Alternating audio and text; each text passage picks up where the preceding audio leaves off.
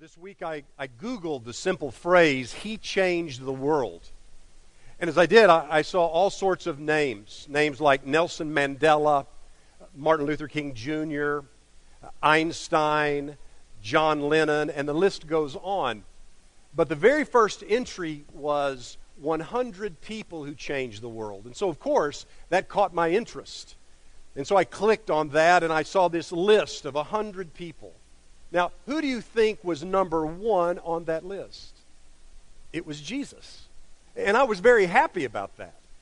But the more I got to thinking about it, the more I thought, Jesus doesn't really even merely belong on the list. Jesus is God come in the flesh.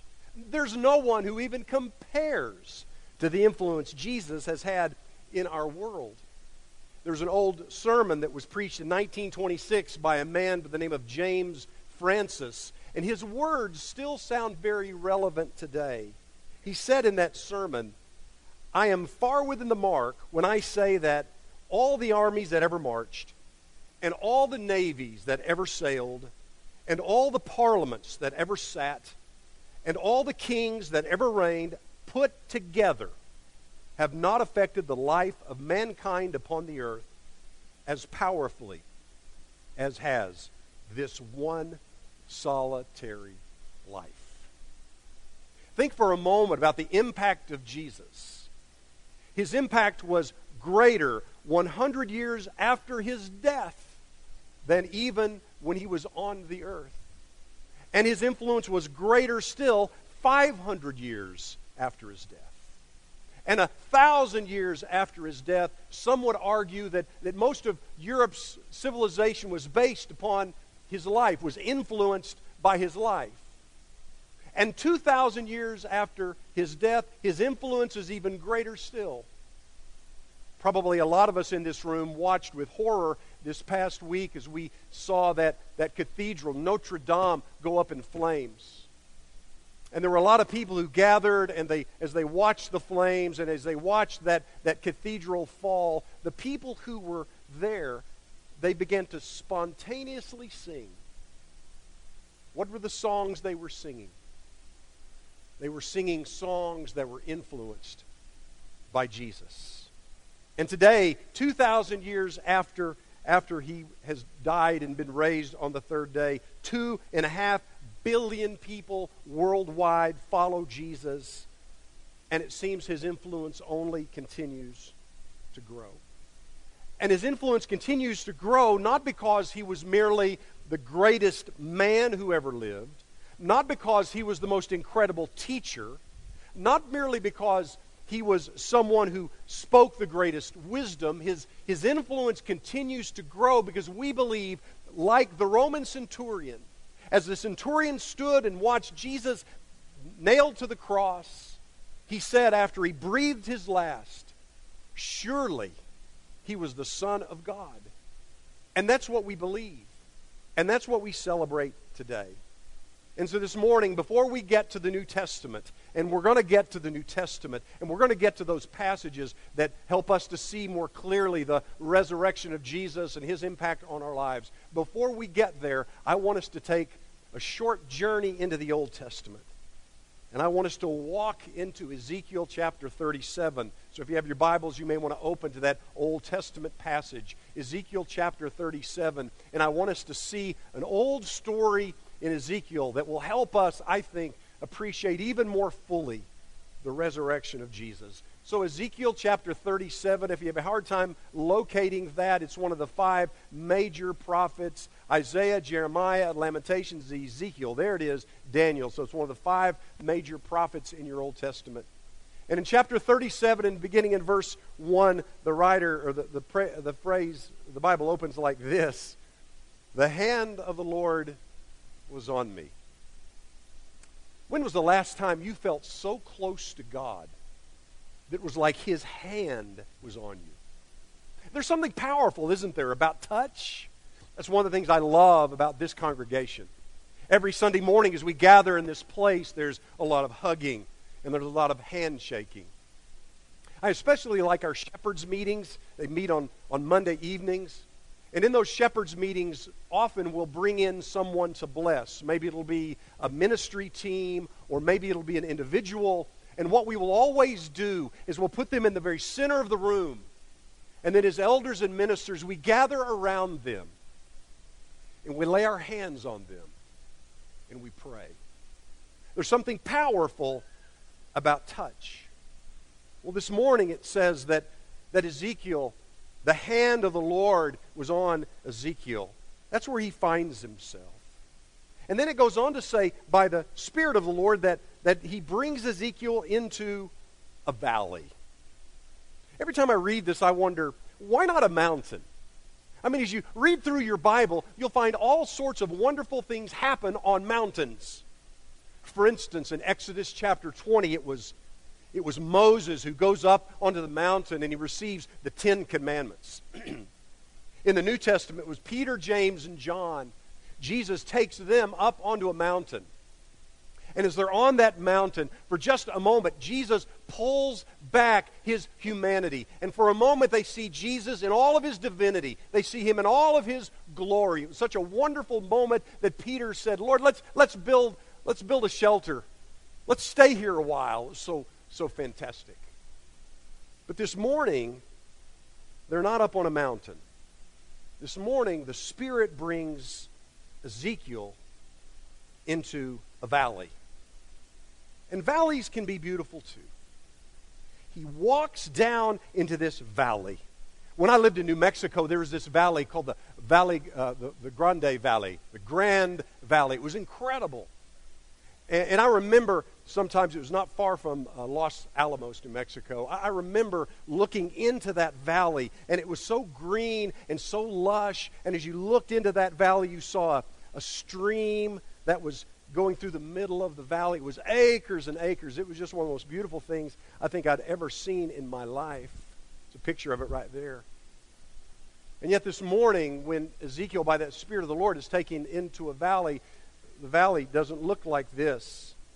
The valley is not carpeted with grass and vegetation. This valley is dry, and it's filled with bones. The entire valley is a boneyard.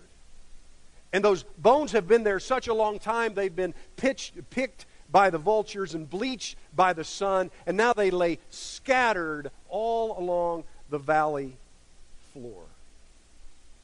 And as Ezekiel stands there and looks at all of these bones, God leads Ezekiel back and forth. Back. Can you imagine being with Ezekiel? You're in this valley and God leads him back and forth. Back and forth. You see, God wants Ezekiel to really see it. God wants Ezekiel to get it. He looks at all of these bones. And then God asks the question. He says, hey, Ezekiel, can these bones live? If you'd been asked that question, how would you respond?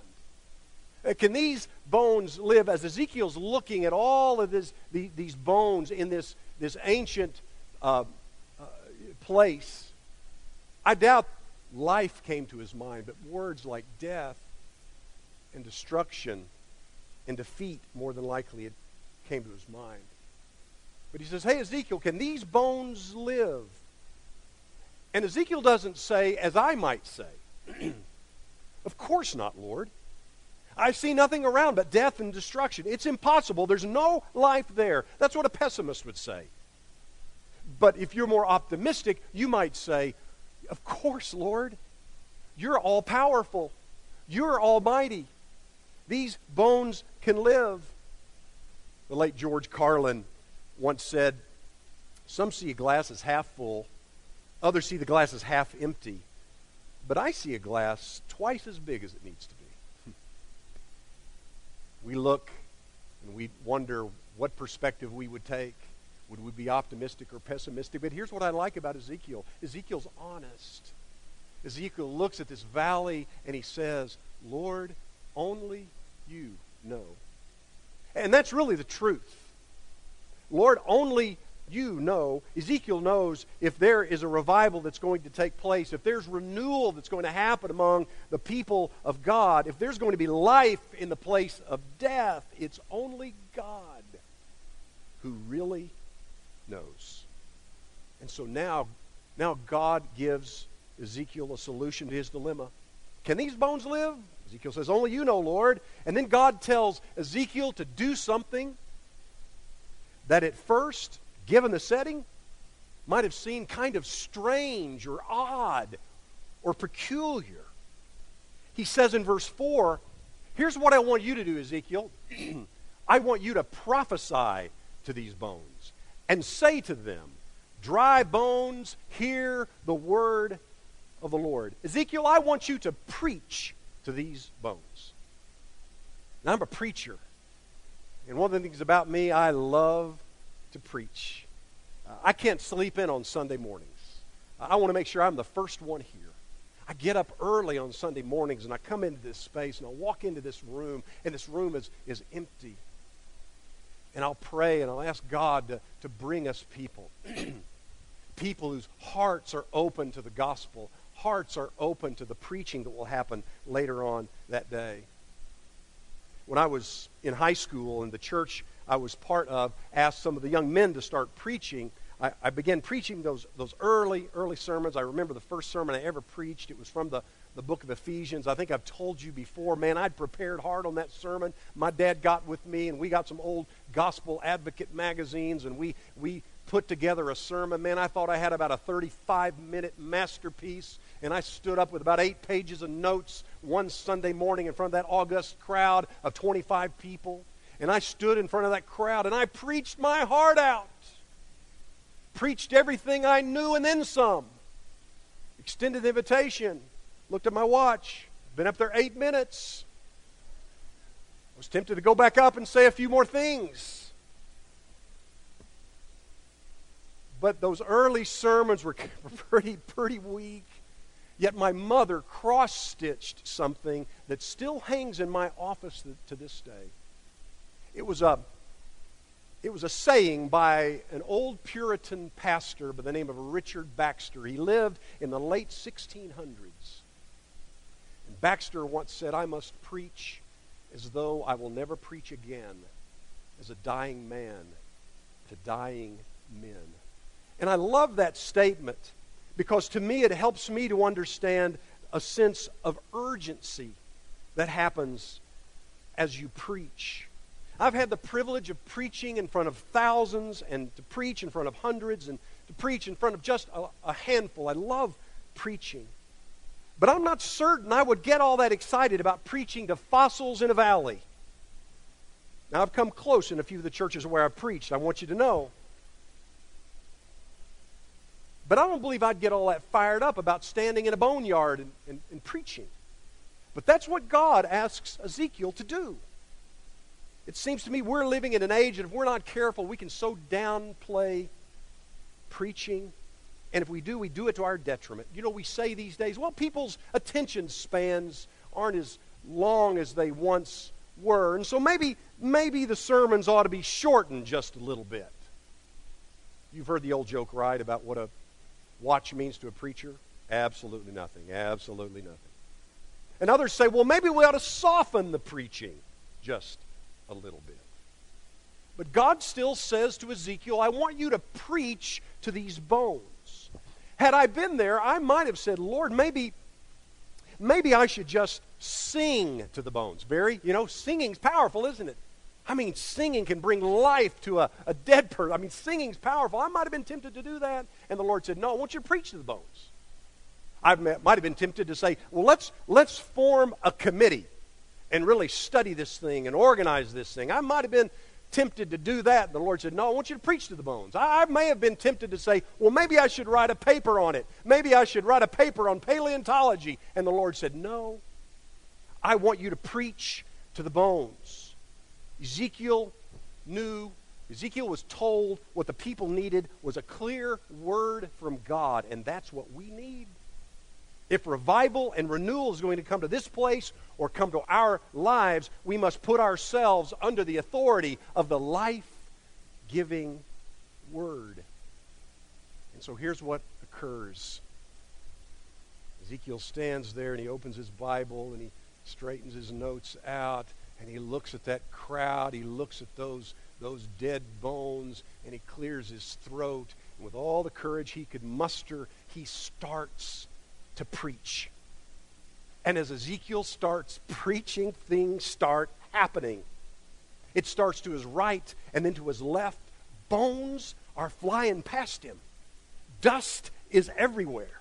There are rattling sounds. There are bones. They're flying together. And Ezekiel, as he's watching all this occur, Ezekiel, he keeps preaching. Bones are starting to come together, and then amazingly, tendons and flesh are attached to the bones. And so Ezekiel says this in verse 8, I looked, and tendons and flesh appeared on them, and skin covered them. It looks an awful lot like there's some life. The scattered bones have reassembled themselves into people. But there's a phrase at the end of the verse that indicates just a little hint of sadness. For it says, but there was no breath in them. And if you're familiar with your Bible, that might take you back to the book of Genesis. For in Genesis chapter 2 and verse 7, when God formed humankind out of the dust of the earth, it says that God breathed into him the breath of life. You see, there's no breath in them. And as a result, there's no life in them. Now, I want to remind you of something that we've said this entire series as we have been looking at the Holy Spirit. You see, we can look like the body of Christ. We can have the right organization. We can teach many of the right things. We can have worship services that are well done and move people emotionally. We can be organized and polished, and it still can be said of us, if we're not careful, there's no breath in them. And when there's no breath of God, there is no life from God. We're nothing but cold, lifeless cadavers. And as a result, there's no energy, there's no movement, there's no life. Nothing happens until God breathes in us. And so fast forward now hundreds of years. It's now after the death and resurrection of Jesus, and Jesus is meeting with his disciples in the upper room, and they're timid and afraid and scared, and they don't know what's going to happen next. And Jesus says words to them that might at first have been difficult for them to hear. He says in John chapter 20, verses 21 and 22, as the Father has sent me, I am sending you. And with that it says he breathed on them. And he said, receive the Holy Spirit. When we receive the Spirit of God, we receive the very life of God. And so, brothers and sisters, we need the Spirit of God to do the work of God. And so God says, Ezekiel, here's something else that I want you to do. God says, Ezekiel, I want you to prophesy again. This time I want you to prophesy to the wind. Bring the wind in from the four corners and let the wind blow into those who were slain that they might live. And so Ezekiel does that, and the wind comes into their bodies, and they come to life, and they stand up, and now suddenly Ezekiel is standing in front of this mighty army filled with life. And so we may wonder, what does all of this mean? Well, we don't have to worry because the Lord tells us. In verse 11, he said, these bones are the people of Israel. They'd been dragged away from their homes into bondage. They felt dead and dry. The people said, our hope is gone. And some of you today come into this place and you feel dead and dry, and maybe you wouldn't say it, but you feel that way. It was 12 years ago. It was Good Friday. I'd been asked to meet with a woman who was in her early 40s. A good friend of mine had also been asked to meet with her. He was a federal judge. I'd become good friends with this federal judge. We went to the same church. He was very much a leader in our congregation. And the person we were asked to meet with, the family asked us to meet with this woman in her early 40s. She'd just gotten out of prison that week. In fact, I believe it was that day. She'd been in prison for well over 20 years. She had family, a part of our church. The family said, would you meet with her? We'd like Jim to meet with her as well. And so we did. Now, the backstory is this. She'd just gotten out of prison because 20 years ago, she wanted a baby. It's the one thing she wanted in her life. She couldn't have a child. She wasn't married. One day she was in Walmart, and she saw a mother doting over her little baby. And the mother turned away for just a moment, and she said, I don't know why. I don't know why I did this, but I did it. The mother turned away, and she went over to where the baby was and picked up the baby and left. And she walked out of Walmart. She got into her car, and she drove away. And she drove out of New Mexico, and she drove into Texas.